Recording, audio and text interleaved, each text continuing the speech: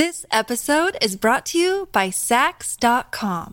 At Sax.com, it's easy to find your new vibe. Dive into the Western trend with gold cowboy boots from Stott, or go full 90s throwback with platforms from Prada. You can shop for everything on your agenda, whether it's a breezy Zimmermann dress for a garden party or a bright Chloe blazer for brunch. Find inspiration for your new vibe every day at Sax.com. Another day is here, and you're ready for it. What to wear? Check. Breakfast, lunch, and dinner? Check. Planning for what's next and how to save for it? That's where Bank of America can help. For your financial to-dos, Bank of America has experts ready to help get you closer to your goals. Get started at one of our local financial centers or 24/7 in our mobile banking app. Find a location near you at bankofamerica.com/talktous. What would you like the power to do? Mobile banking requires downloading the app and is only available for select devices. Message and data rates may apply. Bank of America N.A., member FDIC. When you need mealtime inspiration, it's worth shopping Kroger, where you'll find over 30,000 mouth-watering choices that excite your inner foodie. And no matter what tasty choice you make, you'll enjoy our everyday low prices, plus extra ways to save, like digital coupons worth over $600 each week. You can also save up to $1 off per gallon at the pump with fuel points. More savings and more inspiring flavors make shopping Kroger worth it every time. Kroger, fresh for everyone. Fuel restrictions apply.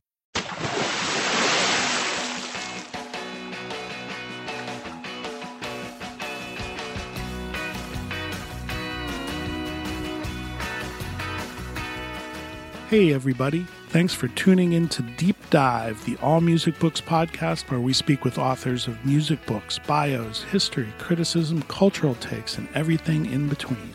I'm your host, Steve J. Our guest today is Daniel Ephraim, an old friend who's also the producer of the Steve Keen art book. Welcome, Dan. Howdy, Steve. Great to chat with you. Definitely. It's been a while, and, I've followed your photography, but this is a really cool new project, and we'll tell our listeners about it and what they can do to get involved. But for those who don't know the name, who is Steve Keen?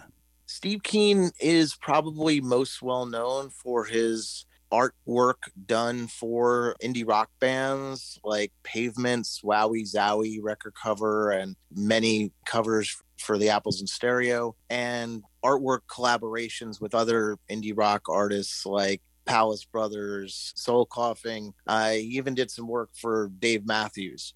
He is probably not known for this yet, but what we're hoping to do with the book is to make sure that people realize that he perhaps is the most prolific American painter of all time. Yeah, that's definitely true. And listeners, look up the name Steve Keen and the images, because as you write in your introduction, Dan, in the 90s, you could not avoid Steve Keen paintings.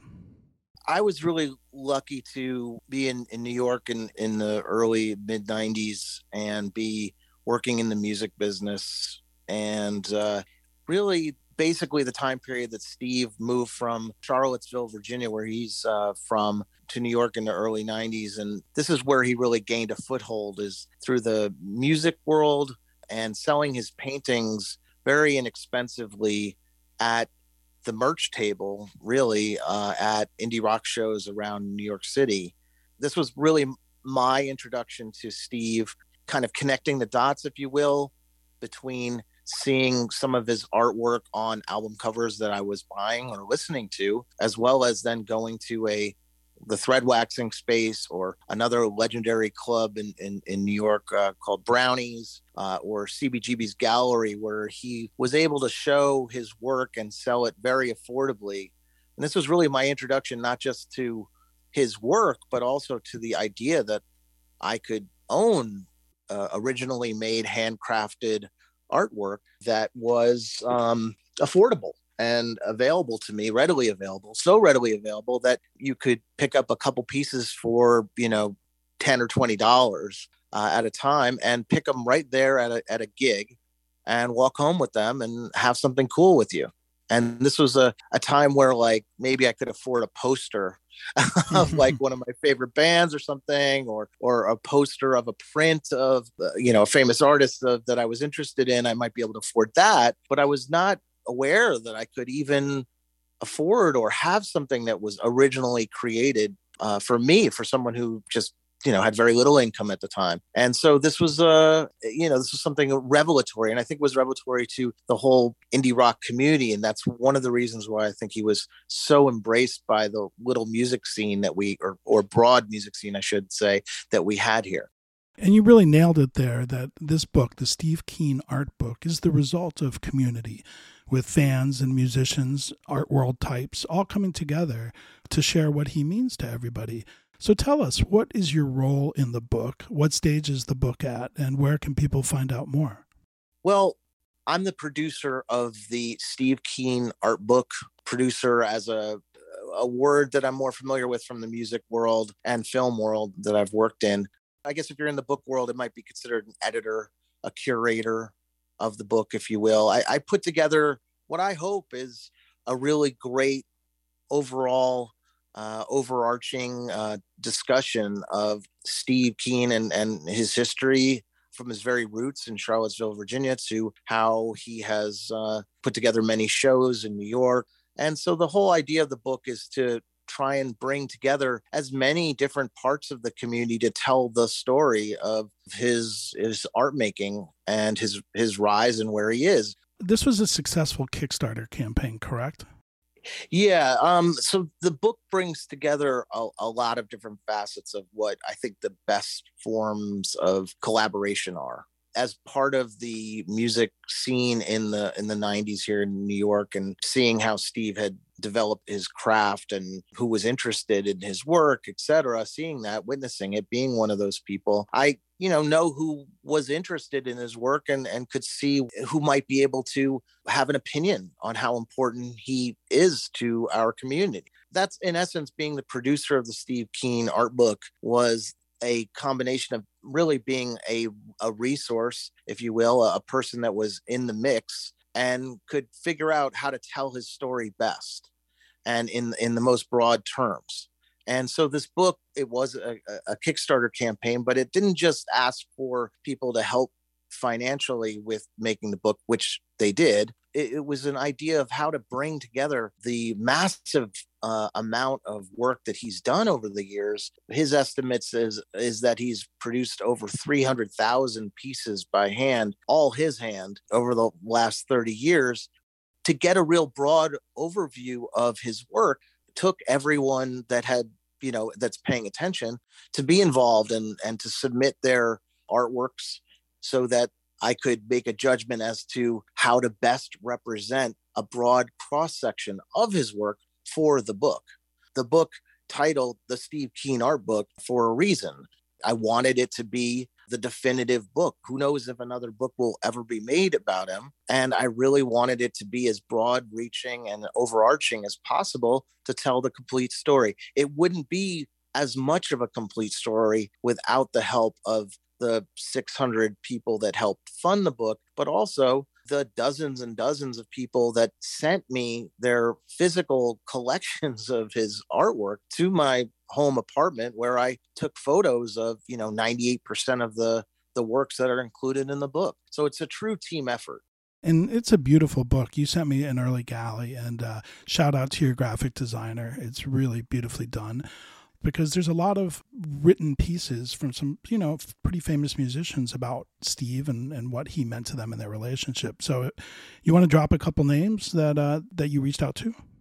Yeah, well, first and foremost, like you said, as you are a designer as well, with a tremendous graphic eye, I have to make sure that Henry Owings from Chunklet Industries, he really put together this book. I mean, I handed him probably close to 1,000 images. And we worked together to, obviously choose which images, but he really designed this book from start to finish. I had an idea of what maybe the cover should be, for example, but I wanted to leave it in an objective person's eyes, if you will. I'm way too close to this. What's going to be the best cover? I'm too close to it. I needed an objective eye on it. And Henry is just he's a real force to be reckoned with, and he has a very definitive opinion. And I respect that. He really was able to not only come up with, I think, a great choice for the cover, but also really implement the whole design in a really artistic way that doesn't overshadow what Steve does, that really lets Steve's work stand out. And that's important too, because the design of the book has to fit the subject. And, Steve Keen's work is so bright and so vibrant. Henry early on made the decision to really make sure that the artwork is the centerpiece.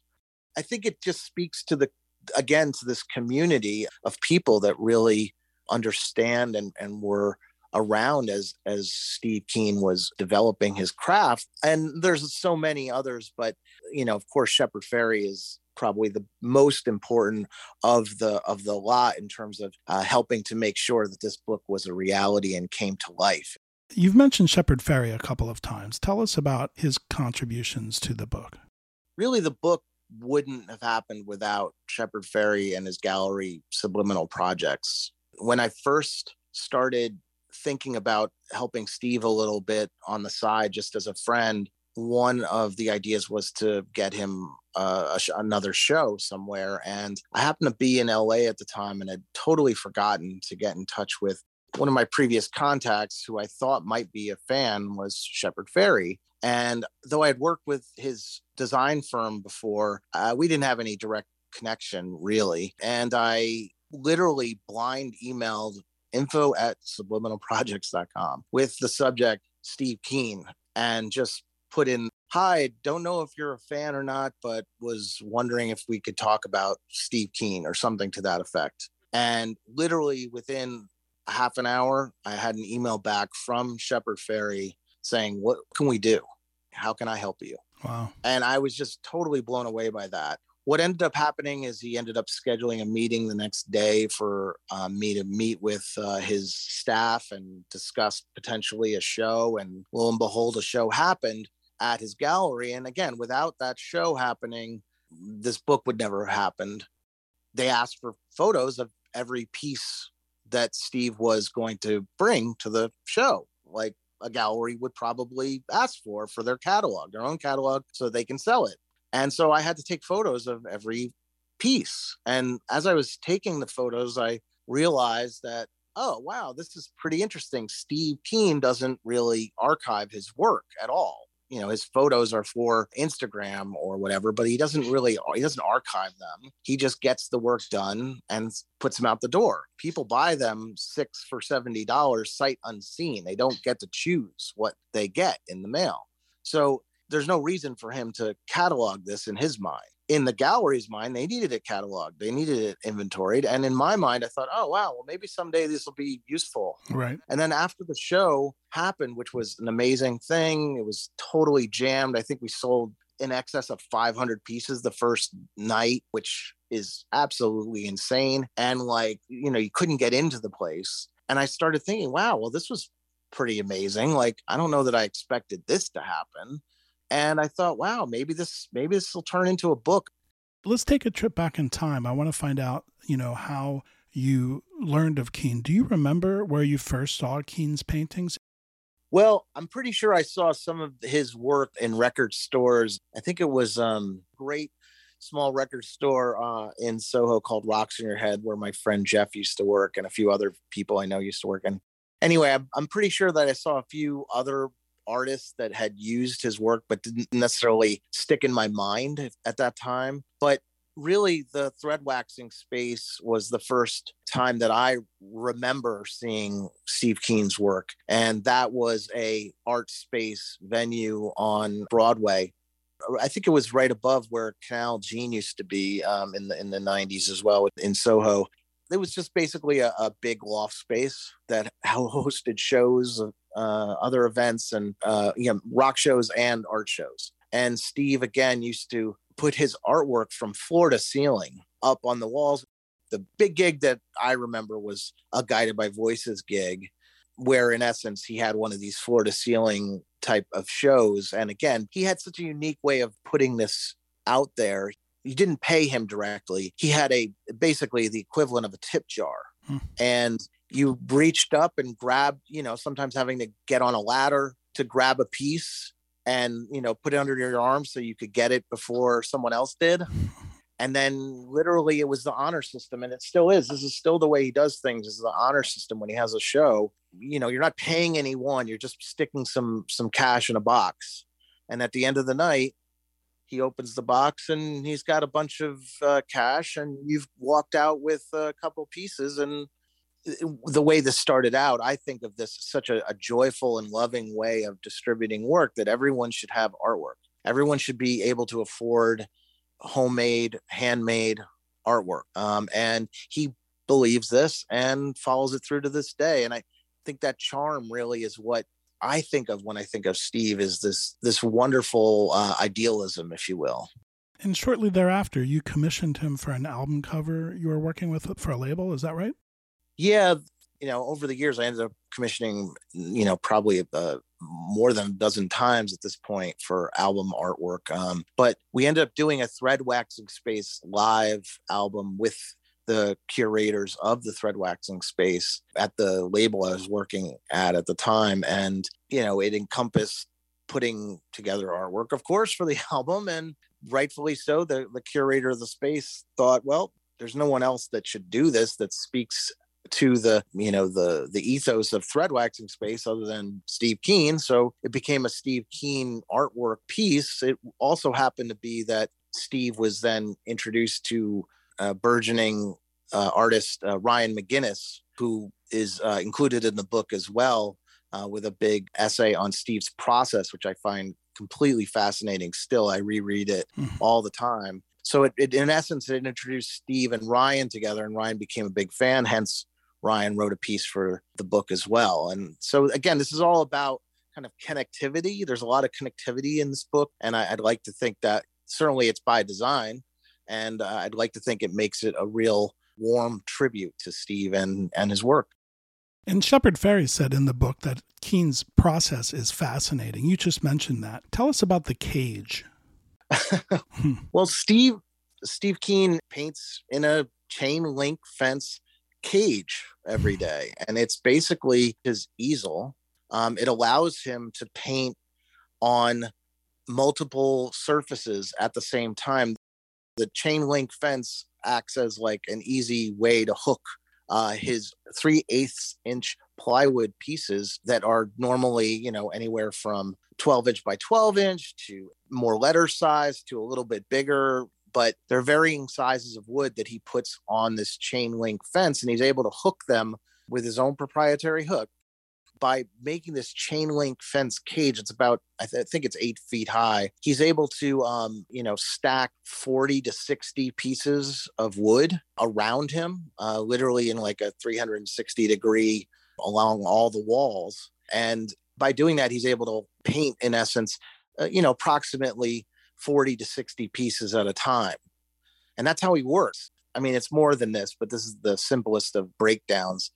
He has an inspirational photo that he has next to a column of, let's say, 4 pieces of wood that are his canvas, if you will. And he'll have 15 of those different photos. So there'll be, in essence, like 15 columns of paintings going on simultaneously.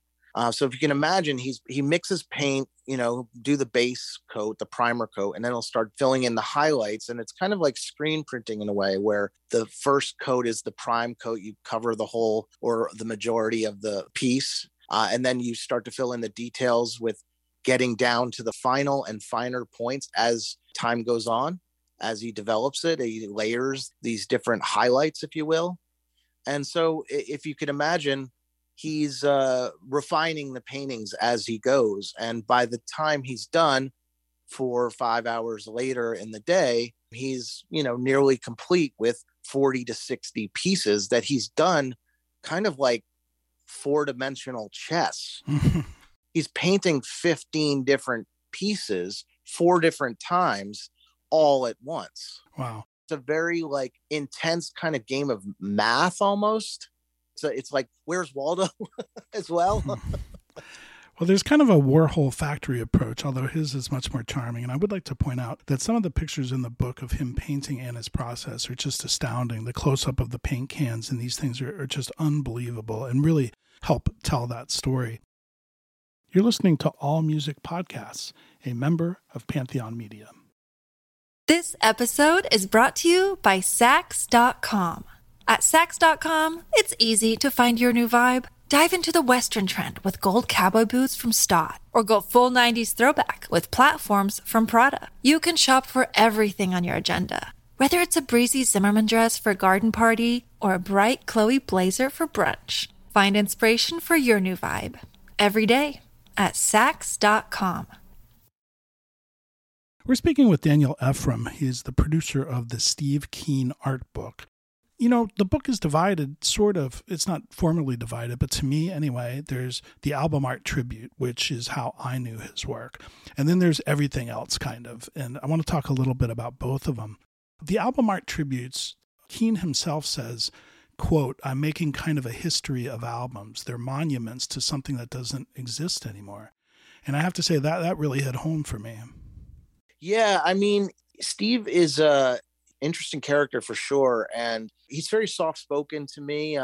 There's a lot of depth there, and when you do get him to start talking, there's a real understanding of being and a true philosophy. It sometimes takes a bit to get to that point, that trusting point with him, but when he does reveal, it's important and we need to pay attention. And in this case, I agree with you. You and I both, grew up with albums, record albums, and how important they are to us as listeners, as interested parties in art as a whole. He was a DJ starting off in Charlottesville. So the other thing besides original album art, like for Pavement and the Apples in Stereo, a lot of the other work that he does, what we call album art tributes. Album art tributes are, in essence, versions of albums that meant something to him or mean something to him. And that's where the monuments and tributes to these things that, don't exist anymore happen. He's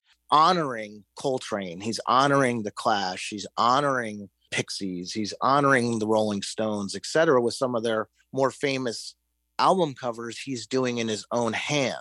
So when you see these, this might register to you or me, and it does. To me, having a Replacements album cover done by Steve Keen is something I have tremendous pride in, and I love looking at. It's an emulation of this cover of this important album that means something to me, but it's also his take on it. And then there's his, what we consider just hand-painted multiples, which are really anything that comes to mind for him, but usually it's emulating a photo or emulating another painting, and maybe with some non sequitur commentary or text that's on it. And to me, these are really fun because whereas the album art tributes are, the album with the title of the album on it, usually, if that's what was done, there's all these non sequiturs that do mean something, are irreverent. And how he chooses them, we don't know. But nevertheless, I'm usually impressed with them. Definitely. In one of the texts in the book, and there's a lot of them, Steve himself notes, the music world was my world. That was our community, and so my art kind of mirrors that community. And Eric Allen, the bassist for the Apples in Stereo, said, "I don't think you can separate Steve from music. It's so important to him." And yet I found it also very interesting to learn that he found inspiration in cutout bin albums. So his choices, they're the very famous ones. Let It Bleed is great. Television, yeah. Marquee Moon is great. You mentioned a couple. Do you have a favorite album cover tribute? And you mentioned you owned the Replacements. Any others? Oh, I mean, I have too many of them, but not too many. I mean, too much is never enough, right? Right. But I love all of them for different reasons, but some of the more esoteric ones are very interesting, like some of the older jazz albums that he played tribute to. Nonetheless, it made me look them up. But ones that I love and cherish certainly are, Velvet Underground, The Banana. Oh, that's a great one. And I have Marquee Moon. Well, of course, with us, we have a history. I was just an intern. You were actually an employee, but I have most of the Big Star albums, and those are amazing because his version of The Light Bulb, it's just a beautiful piece. And the Big Star albums were, they chose beautiful art to begin with. His emulation is quite astounding. Of course, London Calling and some other Clash ones are also very important to me too. Yeah. Give them enough rope. I love that one. Yeah, they're just, I think I have Sandinista, Give Enough Rope, London Mhm. Calling. I mean, I've been lucky that I've been able to see a lot of these pieces firsthand. And when we did the show at Shepard Fairey's gallery in LA, I mean, I saw ones that I hadn't seen up close and personal live before, and I wanted them all. And like, he sent 800 pieces to that show. So Wow. I'd have to like ship all of the pieces that I had shipped. Right. And I couldn't do that, obviously, but it was hard not to like want to grab them all before the show started. So there's a big part of this book that is not about the paintings of other album covers. And I have to say, a lot of still lifes and landscapes, which I really, really loved. What I found interesting, at least to me, is I wasn't necessarily a huge fan of his style, but seeing his original work and then going back and looking at the LPs made me appreciate them even more. For me, it brought his talent into a clearer focus. Yeah, I think that I had a mixture of what I was introduced to. I didn't see the album art tributes at first, actually, come to think of it, because the work that he was doing for Threadwacking Space and in the 90s, I don't think he was doing as much of that, or I don't recall it. I remember the, more original artwork. He's had a number of different peaks in his notoriety, if you will. And I think that he really came into his own maybe outside of New York with the album art tributes. But in essence, to answer your thought or to respond to your thought properly, I think that he's a multidimensional artist, and it's hard to categorize him in so many ways. There's a section of the book on something that he calls tattooed plywood, which really only hints at what this form is. He did include tattooed plywood in the Shepard Fairey show in LA. That was its coming out, if you will, but he doesn't sell them. He holds on to them. And it's something rare. He makes as much as he can get out the door. But these particular types of works that he's working on, he's saving. There's a lot to him. There's a lot to discuss. There's not just a lot voluminous in volume. There's a lot of different styles. And I think that's what makes him such an interesting character. He also, for me, as not someone who necessarily had done a deep dive into the art world, but as I was researching and developing the book idea, I always thought of Steve as an outsider artist, but an outsider artist in the art world means that you're untrained, and that you come at it from a completely untrained, motivation. And Steve is very trained. He has 2 degrees in art. He operates in an outsider world, though he's had many, many, many exhibitions at galleries and museums. He doesn't really fit into that world because of the idea of commerce doesn't really apply to this. It's not a normal art commerce relationship. So there's all these different things to talk about when you talk about styles with Steve. You're talking about commerce, you're talking about different types of pieces that he's putting together, a different ethic. So was Steve involved in the book process? And if so, how? Steve was not involved in the book process except for fact checking. One of the things that was at first very curious to me, but it ended up being, I understood it after I thought about it more, had more time to reflect, was that he really didn't want to be involved in the book. He's interested in painting. He's interested in creating his art, and creating his art is not creating a book. And he's also, though I think that he may, I hope, appreciate what we put together, I'm not counting on it. And I'm also not thinking that he's spending too much time considering it. He is about painting. He gets up each morning really early and paints for hours and creates for hours. And that's what he wants to do. So when I approached him about doing the book on numerous occasions, again, over the course of 6 years, I asked him on a number of occasions, I'm thinking of starting this up again and getting this done this time, of course, only to stop and not get it done during those times, and then go back and ask again and say, hey, I'm thinking of continuing this and actually completing it this time. When I did that most recently, a couple of years ago, a year and a half ago, I said, are you sure you don't want to be involved in this further? Whatever you're interested in doing, I'm happy to have you involved for obvious reasons. And he really he wants to, from what I understand, again, he's not the most open about this, but I believe that he just wants to paint. That's what he's interested in. He wants to create himself, and the book really isn't something that he's thinking about. Well, I, for one, am glad that you kept at it, because it is an astoundingly beautiful book, and all I saw was the PDFs. Can you tell our listeners, I know the Kickstarter campaign's over, but pre-sales are really, really big for authors. What can our listeners do? Where should they go to help this be a success? If you want to check out the book and a couple sample pages, go to hatandbeard.com. They're the co-publisher of the Steve Keen art book. Well, Dan, I want to wish you success on this book. It really turned my head around. I remember the album cover tributes, but I learned so much more, and really his style is just amazing. And I hope this is a huge success because it's beautiful work. Oh, thanks a lot. I appreciate it. If you would like to buy this book, please go to allmusicbooks.com and you can buy it through our site. You can also check out the rest of our deep dive podcasts there as well and subscribe so you don't miss a thing. I'd also like to thank our engineer, Steve Folsom. You can check him out at fullsound.com. Finally, big ups to Frankie and the Pool Boys for their one-of-a-kind music played throughout the podcasts. You can check them out at frankieandthepoolboys.bandcamp.com and on all of the major streaming services. Please support local and independent writers and musicians. We're out until the next time, and thanks again for tuning in to Deep Dive, an allmusicbooks.com podcast, and now a proud member of the Pantheon Podcast Network.